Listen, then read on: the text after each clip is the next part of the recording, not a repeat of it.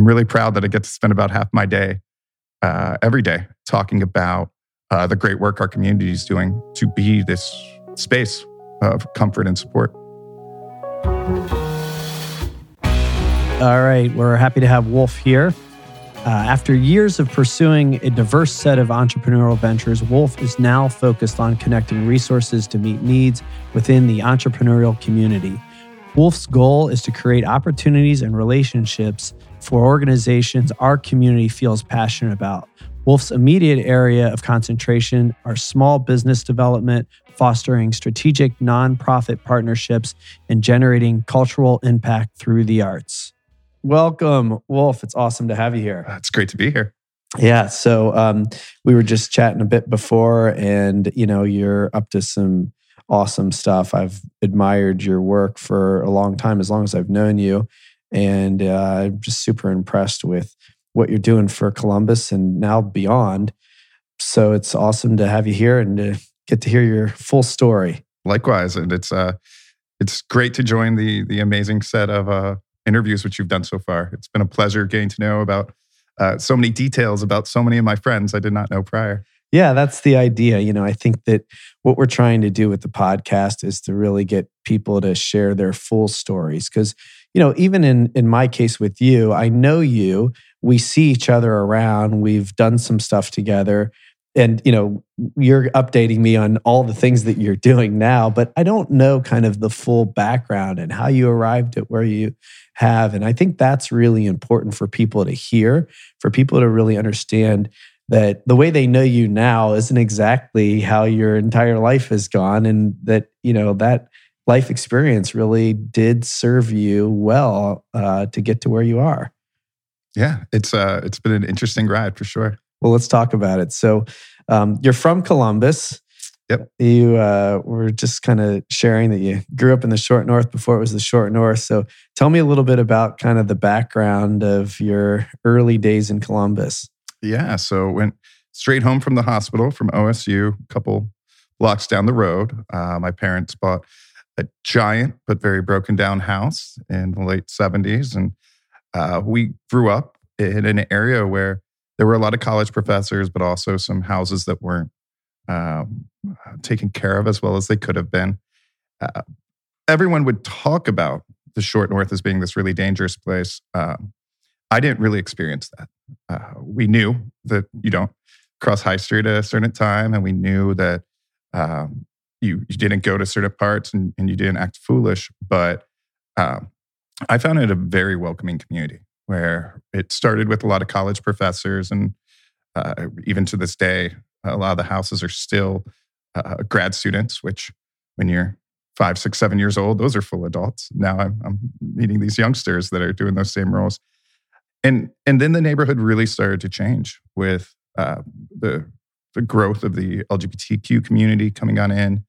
And just for context, yeah, like what year would you? Because I have my own experience with Short North, and I'm a little bit older than you, so but I'm curious, kind of like what years would you say that started to happen? Yeah, so I was born in '83, and the LGBTQ plus community were starting to build that neighborhood by the time that I got there. Mm-hmm. But it really became a safe space. Mm-hmm. And there was a lot of pride in the neighbors who were moving in and saying that they're buying this house and they're doing potlucks and they're doing parties. And it was just a great time. So I was born in '83. This would have been in the late '80s, early '90s. Mm-hmm. Yeah. So I moved into the Short North. My first apartment in Columbus was in 1995. And in many ways, by then, it felt very much like on the way. It's kind of funny to think about now because, you're talking about 25 years later and it's now this big booming thing. But the reason I, kind of want to just highlight that is because I don't know that people who weren't here in the late 80s, early 90s, or aren't from Columbus really understand kind of the growth and the history and the challenges that existed in the neighborhood at that time. Absolutely. Even a lot of our neighbors. I currently live in Italian Village. Italian Village 15 years ago wasn't anywhere near what it is now. And Wyland Park and other areas which are close to the core are continuing to grow and benefit in a way similar to how my neighborhood in Victorian Village did when I was young. Mm-hmm. Yeah. So, okay, let's talk a little bit about just kind of the influence that had on you, growing up in that neighborhood and seeing the community form. There was a lot of pride. I remember hearing when I was in maybe high school or college that Columbus was the San Francisco of the Midwest. There was all these kind of comparisons, and the per capita, the highest gay population in the country. There was, kind of things that were thrown around. How did that kind of influence you growing up in that time, in that place where that energy was really noticeably different than really, not just unique to Columbus, but let's not forget it's Ohio, it's the Midwest. This was a pretty unique little neighborhood that was starting to form. So I had a lot of interaction with it, just with neighbors having events and being my gunkles and whatnot that I would go and visit. But I really started to understand the struggle when I started to work at a church. So at a very, very young age, I think it was 10 or 11, I started volunteering at King Avenue, which is now the church, which is open for all. But at that time, there was this real power struggle between the families from slightly outside the neighborhood who were coming there and had been coming there for a very long time. And then this new generation of churchgoers with great faith, but who happened to also self-identify in the LGBT community. And there was so much back and forth to the point where Grace and Atha had a lot of struggles having to stand up against the Methodist Church, because a lot of the things which have been a lot easier were paved from some of that hard work. And in 1984, our city council at the time refused to pass a Protection Act. Mm-hmm. Now we've got a truly amazing city council president who's a part of that community. Yeah. And that just goes to show that the time which has passed. But watching our neighbors, both LGBTQ plus and the straight, having to stand up and fight and say, this is not right. This is not the kind of city we want to live in, really inspired me. And tell me about your parents. What was their draw to the community? Was it intentional? Was it about cost of living? And kind of how did they? Where were they in kind of this time of life? Yeah, so my parents are very, I think bohemian's the word that we use now. Mm-hmm. Good old hippies. My father had every job you could imagine in his early adulthood. Was a mechanic, was a teacher, served in the military. But by the time I was born, he was an artist full time, and a great one. And he was on the road quite a bit, and then also his work really went Wednesday through Sunday. What was his art? So it was wood engraving. Mm-hmm. There's a program called the Ohio Village, which is part of the Ohio History Connection now. And he was one of the artists that would dress up in old-timey clothes and sit without air conditioning and just do his craft all day. That's awesome. And I'm always touched, so I want to just kind of get a little more curious with you, but I'm always touched by people that make that transition into the arts. And somebody, as you're describing your dad, is having kind of every job, and including being a mechanic, that kind of like institutional, societal, parental, generational programming that somebody breaks out of and goes into the arts. I think that's been a difficult thing for prior generations, maybe less so today. But have you ever talked to your dad about kind of that transitionary time in his life and kind of how that was for him?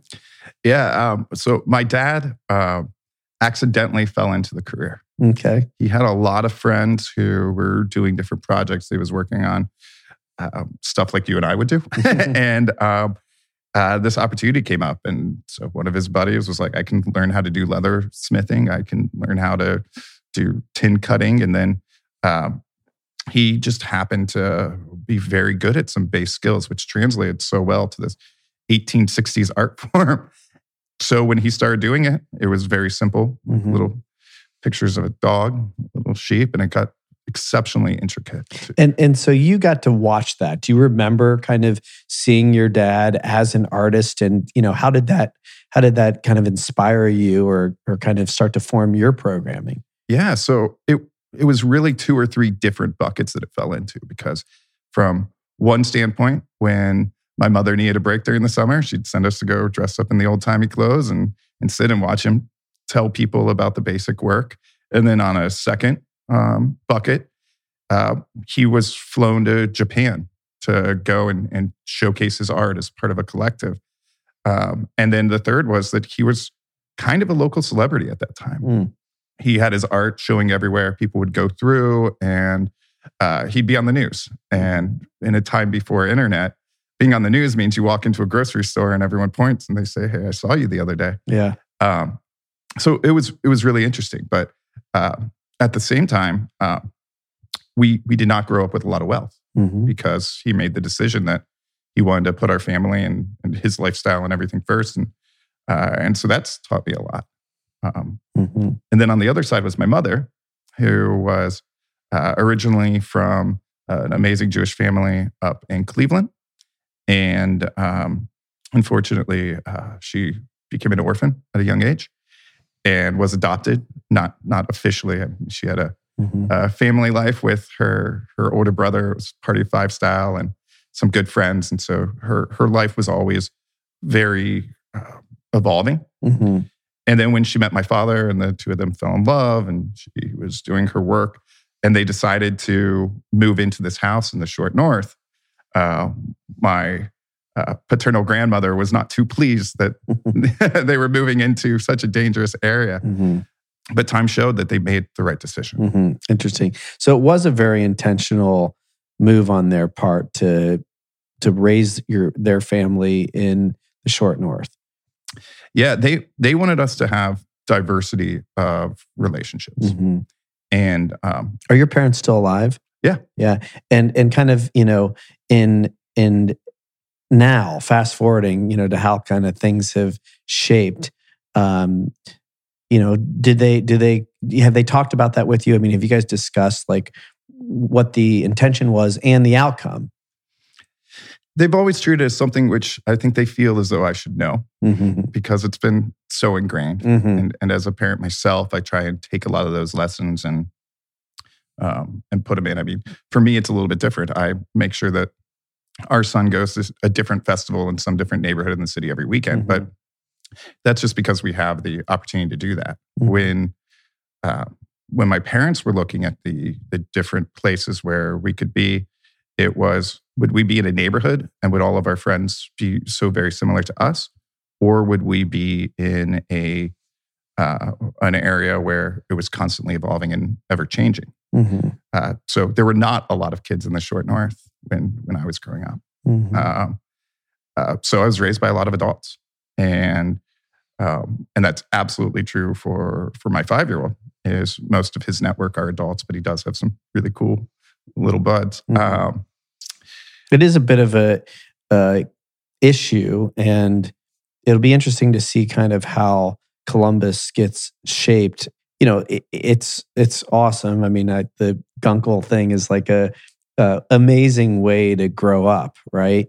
And it would be nice if urban Columbus, if these downtown neighborhoods had more families where this experience wasn't so unique to be a kid growing up in these neighborhoods. Would you agree? Oh, absolutely. I mean, there are so many phenomenal neighborhoods in Columbus and different ways and different paths that I'm a firm believer that there's something to be gained differently from each area. But the uniqueness is just starting to be tapped. Mm-hmm. Yeah. And so you have this experience.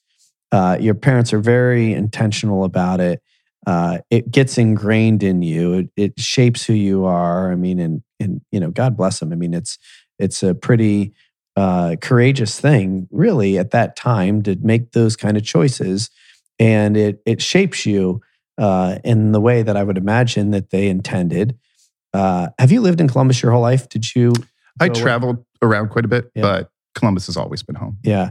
And so tell me a little bit about kind of how you started to kind of take that life experience and use it, as you started to grow up, and then maybe not all the way into your career, but, how was it shaping you as you kind of got into your, teens and early adult years? Yeah. So I have an older sibling, and they were very much into books and great at school.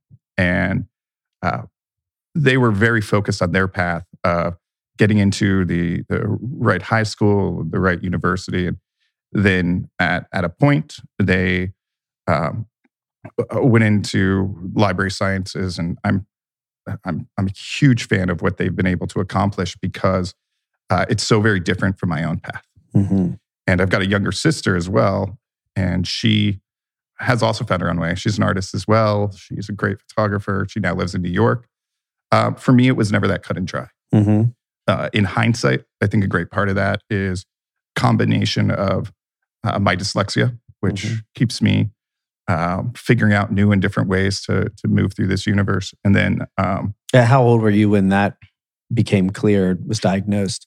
It wasn't really diagnosed until a little bit later in my life, but now that I understand it and I've embraced it, I've been able to utilize it. Yeah, I could see signs of it from early childhood, and some things which were hard for me taught me how to do better at others. And so I took a look and started working every job I could get. And then got into Boy Scouts just because I happened to have a friend who was in Boy Scouts, and put myself on a task to see how quickly I could rise through the ranks.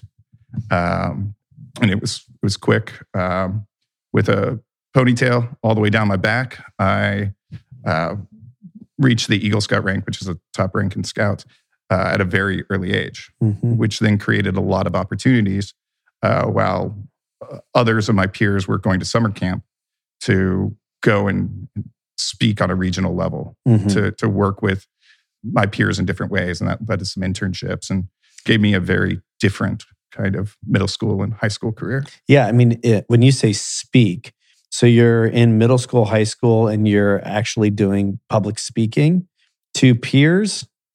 To peers and leaders, and speaking for how to grow and teaching leadership development courses. And really trying to pass on everything I learned quickly for as long as people would listen. Yeah, it's funny because I think before we started to record, we were talking about kind of what you're up to, and I've been really impressed with what you're up to, and I think you have a very humble way of sharing what you're doing and what you've done. Which, I don't actually think is like you trying to be humble. I think you don't necessarily understand how unique it is for you to naturally do what you do, including something like that, being a scout, a young man, a kid even, and really starting to talk about leadership, starting to speak, starting to really kind of have a adult dialogue and an adult conversation, a influential position. I don't think that's a small thing. It seems to me like that, is a pretty extraordinary thing that you were kind of naturally doing at a very young age.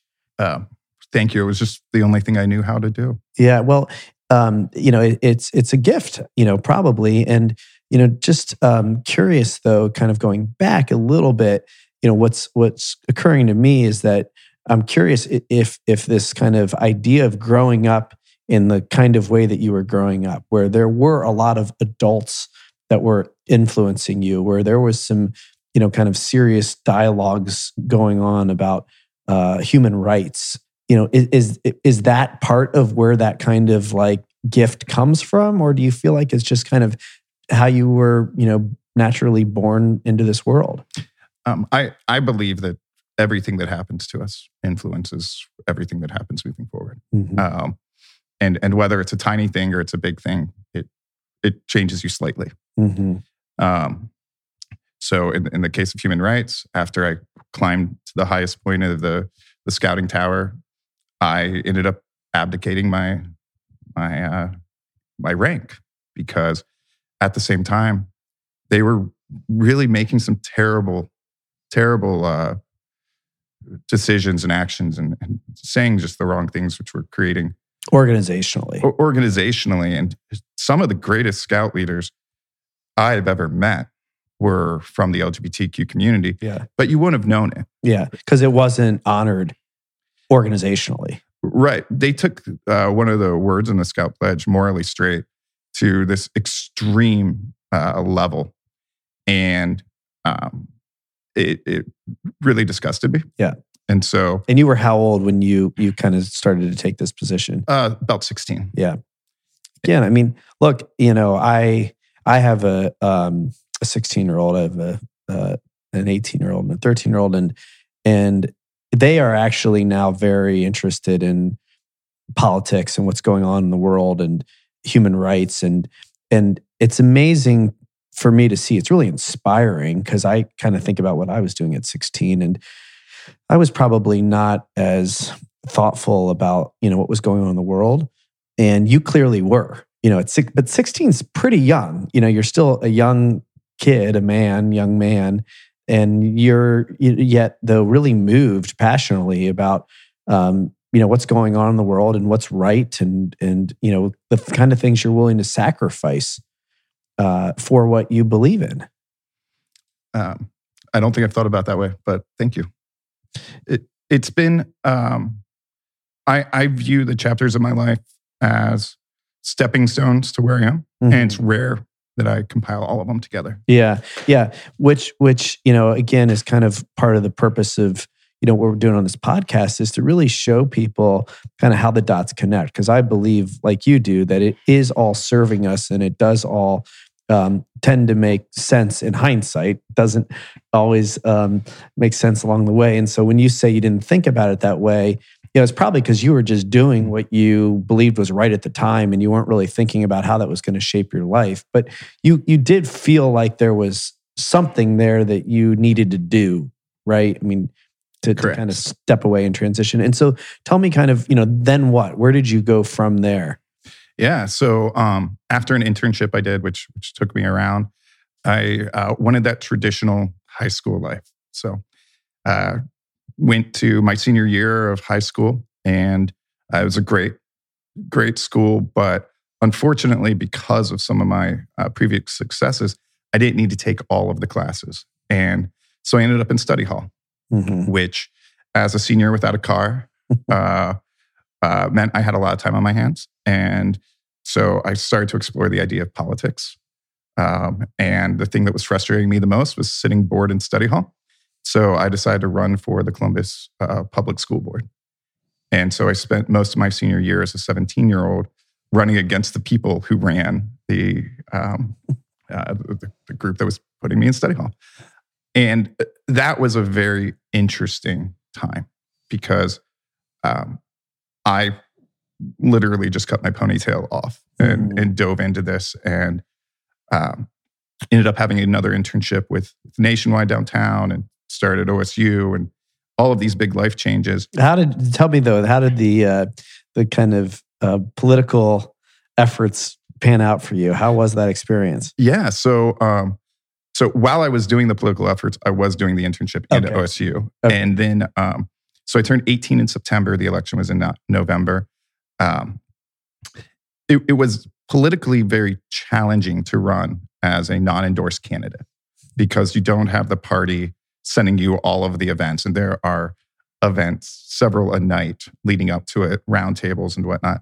A non-endorsed 18-year-old. Non-endorsed 18-year-old. Yeah, let's not forget that, Oh, yeah, yeah. That's probably difficult to get people to take you seriously.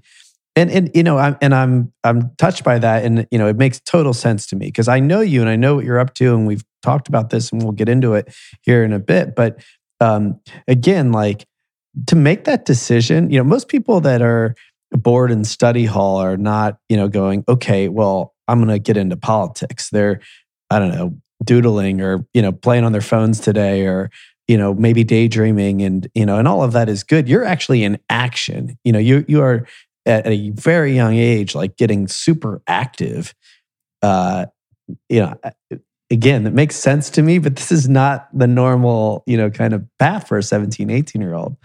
Yeah. So my lifeline in the campaign came when a young Andy, now our mayor, Ginther, who was running against me, I think he was maybe 26, 27 at the time, maybe even younger. He was a friend. He went to my church. We kept in contact. And when he realized I wasn't showing up at some of the events, he pulled me aside to ask why, possibly because I made him look really mature as having a much younger person on stage. But he reached out to his campaign and told them to make sure that I know about all of the events. And I've got everything laid out for me so that I could fully participate. Mm-hmm. And he's running against you. He's running against me. Yeah. And have you guys, kind of connected on that, later in life? Like, that sounds to me like a pretty compassionate and kind, generous, truly, that he's really interested in people and not, this isn't just about him and his success. Have you guys talked about that as time's gone on? We haven't really delved into it ever, but it's always been a nod that we've recognized. Yeah. And I ended up getting a little over 9,000 votes, which awesome.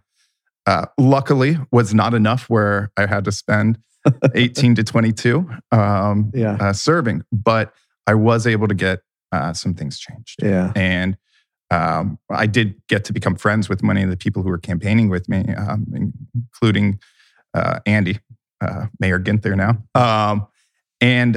They were able to do some amazing things based on some of our interactions and then all of their hard work. But yes, that was the official end of my political career. Yeah. Well, and, yes, Andy has clearly continued on and yet you've continued on in other ways. And I first really, I think, kind of got to understand what you were up to through Independence Day. And I don't know kind of what the time frame in between your political career and that is, and maybe you want to fill in the blanks a little bit there. But I want to kind of start to talk about how I know you and where I got to know you. Yeah. So in a nutshell, after the campaign, I decided not to continue down the corporate path at that time. I loved school. I still love school. I just didn't have time for it with the endeavors that I was doing. So got into some real amazing blue collar work. I was afraid of heights, so I started hanging Christmas lights. The company I was hanging Christmas lights for was painting the ground black as an asphalt seal coating company. And I was able to get in really early, and we grew that from a couple of trucks to a big fleet with a distribution center and concrete. And we owned a bar, which was a terrible idea at the time. But then I wanted to keep going a whole lot faster as the marketing director. My partners at the time were 10 years older than me. And it was just time for me to go to the next spot. And that ended up becoming the Small Business Beanstalk, which was a shop local network, originally B2B, where we'd connect the dots and say, you're a t-shirt company, you need a security alarm. You're a security alarm company, you need business cards. And we'd connect those dots. And then that grew into a consumer-facing program where you'd go to a great company like Starr's, order a medium coffee, pay for a small, go to a local grocery store and get 10% off your order of $100 or more. Just tiny micro discounts that gave you a low reward for shopping local. Yeah, and what were you seeing there? I mean, you tell me about kind of your thinking. Was it a business opportunity? Was there an opportunity to serve both? Kind of what was your belief behind why you started it? Yeah, so my extended family, my aunt and uncle had a set of coffee shops that were in California. And unfortunately, when a major chain was growing, they were targeted and they had a big box coffee shop open across the store from each one of their locations and slowly bled them out. And so I'd always had that passion. And then I saw a lot of our local retailers struggling. And I knew that I could do something to help by bringing the community together and giving them a reason to. And so that was the first step. the next step after that is it's easy to help a brick and mortar store. It's a whole lot harder when you're dealing with crafters or a food truck before most people were comfortable eating at food trucks. So we started festival planning. We'd do an art fest one weekend, and then 2 weeks later, we'd help put food trucks out at a corporation. And then that grew into the partnership with Independence Day, where I got to become sort of the business lead with that and bringing in small businesses. And we started a lot of programs like the Food Truck Festival was something we spun out along with some great partners. And many of the other festivals we have here in town today, we were able to offer some influence and support just because we need it to support the small businesses. Yeah, and I think what I've experienced with what you've done, and I've shared with you, and I've publicly started to really share as I've realized the impact that Independence Day Festival had on me. When I walked into that festival for the first time, I have said it felt like walking into my high school art room. It was like seeing my wife walk into the bar for the first time, like when I knew like this was something that I needed to be a part of, that I felt really connected to. It was really in a lot of ways, kind of the impetus for me wanting to do something in Franklinton. And in some ways, really how gravity became what gravity became. There was an energy to it. It was like I had a summer internship when I was in college out in San Francisco. And when I got that vibe, there was an energy that was just so real and felt really alive and something I really felt connected to. And it wasn't something that I was actually currently a part of at all. In fact, my life was very different. I was more in a corporate kind of path, and I lived in the suburbs at this point and had a young family. But when I came into Franklinton and saw the skateboarders and the bands and the music and the art and the murals and the kids from my high school pit, that I knew from the art room, I was immediately touched by what I was seeing. It was really uncommon for Columbus at the time. And, I really, really applaud you and Adam and Mike and the many, many others that made that happen. And I'm curious if you could just kind of talk a little bit about this life experience that you've had, your life experience, and how you connected to that festival. You kind of brushed over it like it was one of many things you've done, and that's true for you. But I feel like there's probably something more personal about that festival that you really also connected to. Yeah, Independence Day is one of the great loves of my life. I was brought in at a fairly early point when Mayor Coleman asked downtown Mike Brown to help put some energy in downtown on the weekends. He rallied up some of my best friends to this day, the Dodsons and the Adam Brulettes and the Aaron Corrigans. And they threw the first festival with almost nothing. A little bit of support. I'm sure Mike pulled out a checkbook and gave him a tiny little check that covered a stage, and we put it all on credit cards. And then when I was brought in the middle of between years 2 and 3, and they asked me to be the captain, and we had no idea what that meant, but it meant you get to figure it all out. We were growing. We went from a stage to 2 stages to 3 stages to 4 stages, and our team grew as well. The captain role was something that really mattered because we had dozens of people, and at one point we had over 300 people helping to organize the festival. But there was always one captain. So one person who the buck stopped with them. And usually they worked their way through the organization as a lieutenant was the term. So either they'd run volunteers or food or bands or beer or art, and then they would work their way up. So that continued, and then we outgrew downtown. When we started, we were able to use a bunch of the storefronts as art galleries because there was nothing in them. By the time we left downtown, there were multiple weddings happening on the same street the same day. There were people living and needing to drive through the festival to get out. And so logistically, we need to find a new home. Yeah. It's interesting, that you kind of describe it the way you do, the captain, and again, I'm observing from an outside, I'm becoming friends with you and Mike and getting to know Adam and understanding what you guys are doing. And I'm, kind of an outsider, but, really intrigued and wanting to be supportive, sponsor, that kind of stuff. But I'm watching what you're doing, and it appears to me like you're kind of making shit up, but yet like it's super intuitive and like dead on, like the idea of captainship, that it's not going to be the same person every year. And that, there's not this like hierarchy of people that are making decisions, that it's truly communal. There's people bought in, and it's, like the storefronts were empty and then they're not. And it's not a coincidence. And I think there's something really, really powerful about the intuitive way that you are producing things.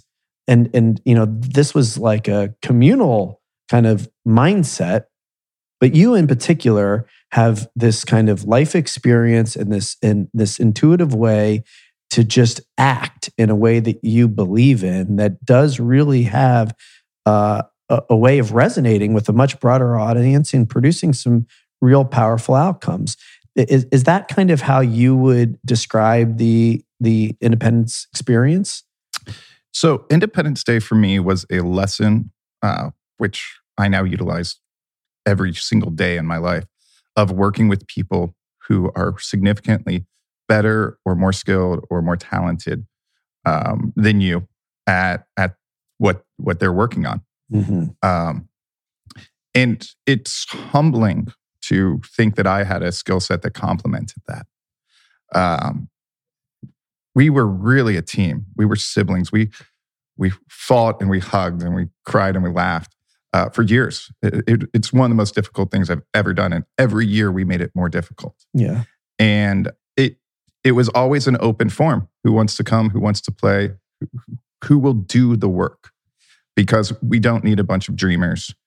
We have a ton of dreamers, but we need the dreamers that will also get shit done. Yeah. It's a really important point I want to just underscore, because I was once in a meeting where there was a bunch of designers and creatives in the room, and I said something like, "Our superpower is we get shit done." And the woman that was the lead creative in the job like paused and like wrote it down, and it was just kind of like a natural thing for me to say. I think it's something that is really, really important for people to hear. There's a lot of big thinking, but executing is critical. And you guys would do that. You would execute at a really, really high level.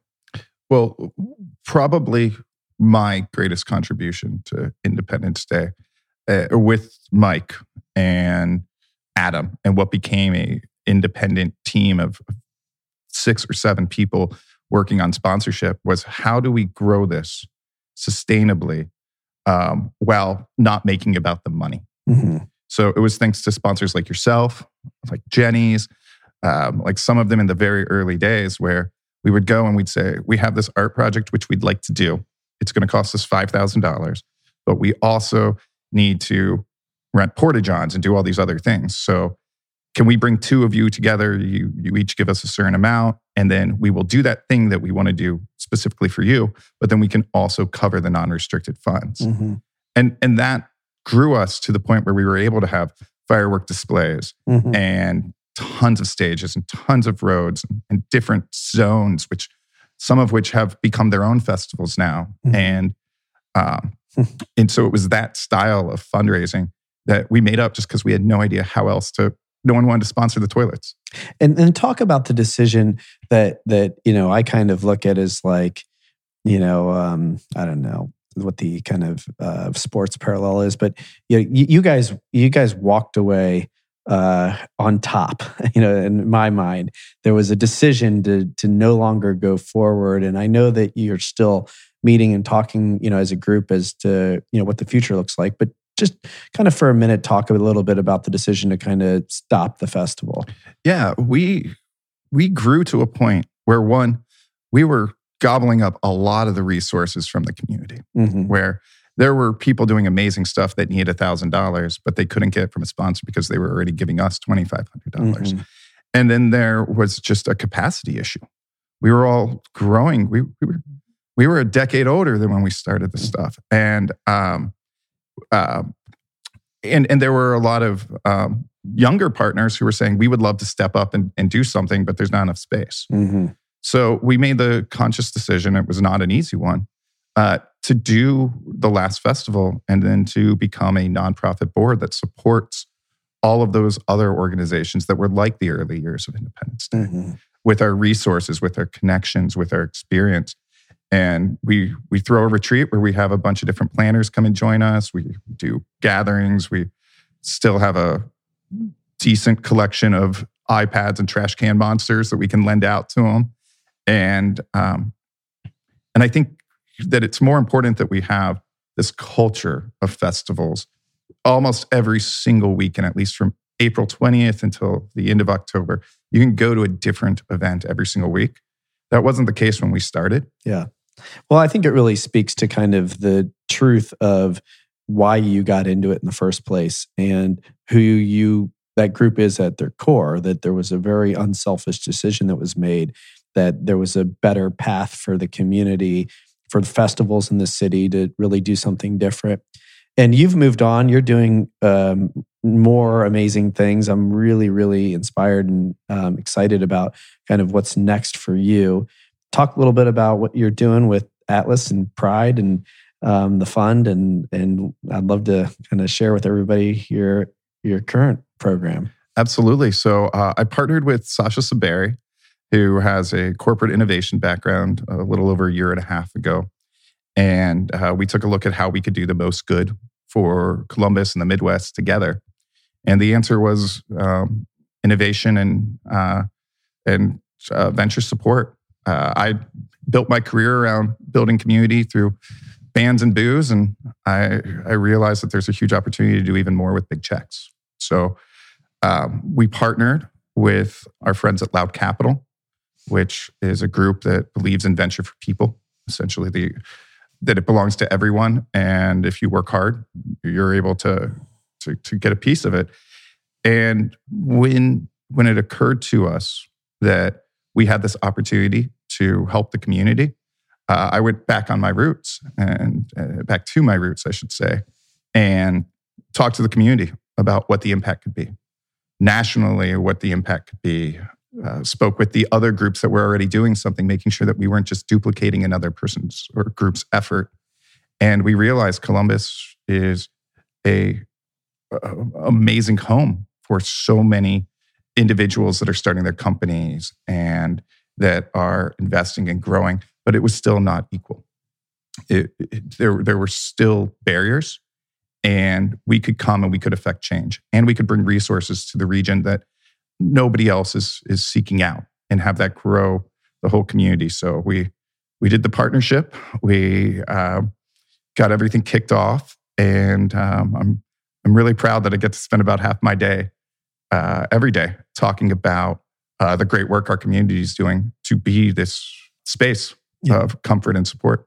Yeah, I think it's a really great story. I think, again, what's coming up for me over and over again in listening to you and seeing what you're up to is this kind of way that you're using your life experience and your intuition and your gifts, wherever this kind of you is emerging from, you continue to use it in a way that is really impactful. And the Pride Fund in particular, I think, is it's so interesting that it's like such a no-brainer yet not being done. That there is this community of people that can use the support and the investment and the tools, all the experience to really create, in a way that has a tremendous potential and isn't really being honored in that particular way. I mean, yes, today it's a very different time to be in that community in Columbus, than maybe it was 30 years ago. But where are the venture dollars? Are they there? Or is that still part of what's left?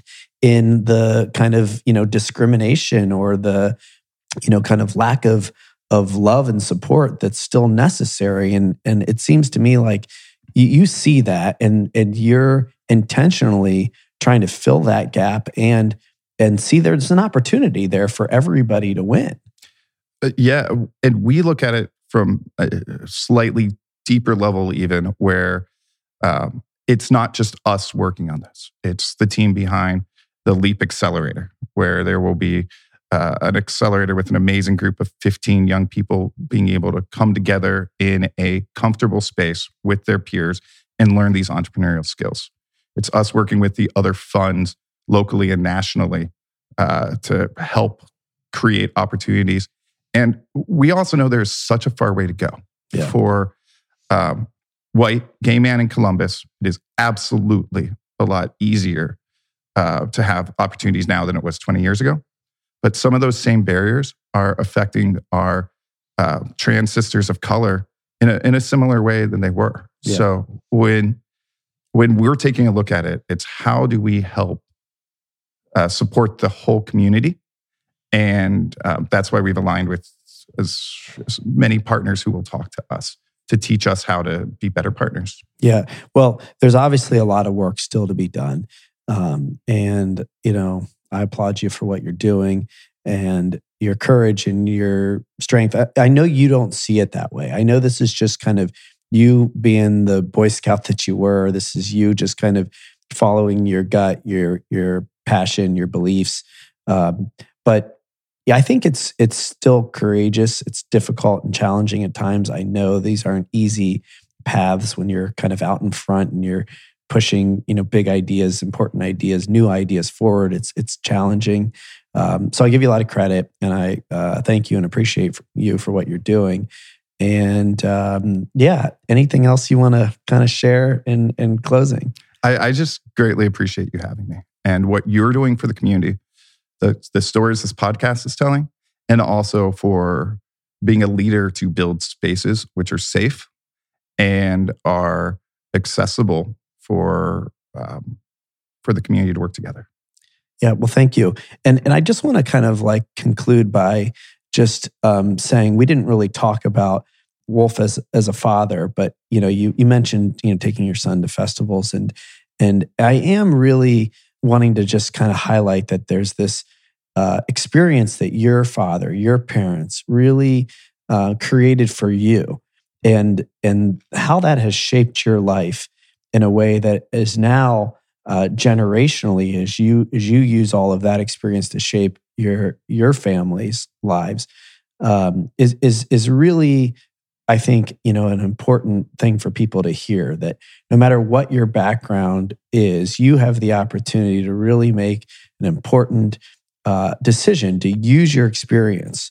In your case, there's a lot of really, really great learning that you're using. Sometimes it's trauma and challenging experiences that you can use. But however your life has been formed, you have the ability to use it and then show another generation what's possible. And to me, I think that's kind of how we're going to make a difference in this world. And, I applaud your family, your parents, and you for what you're doing now with the next generation. Thank you so much. Awesome. Thanks for being here. Thank you for listening to the Gravity Podcast. Please subscribe to the show at Apple Podcasts, Spotify, or wherever you listen to podcasts. To learn more about the entire Gravity Project, please go to gravityproject.com. Please check out the podcast on Instagram at The Gravity Podcast. Music heard of the show is provided courtesy of Kyle Lamoro and Oliver Oak.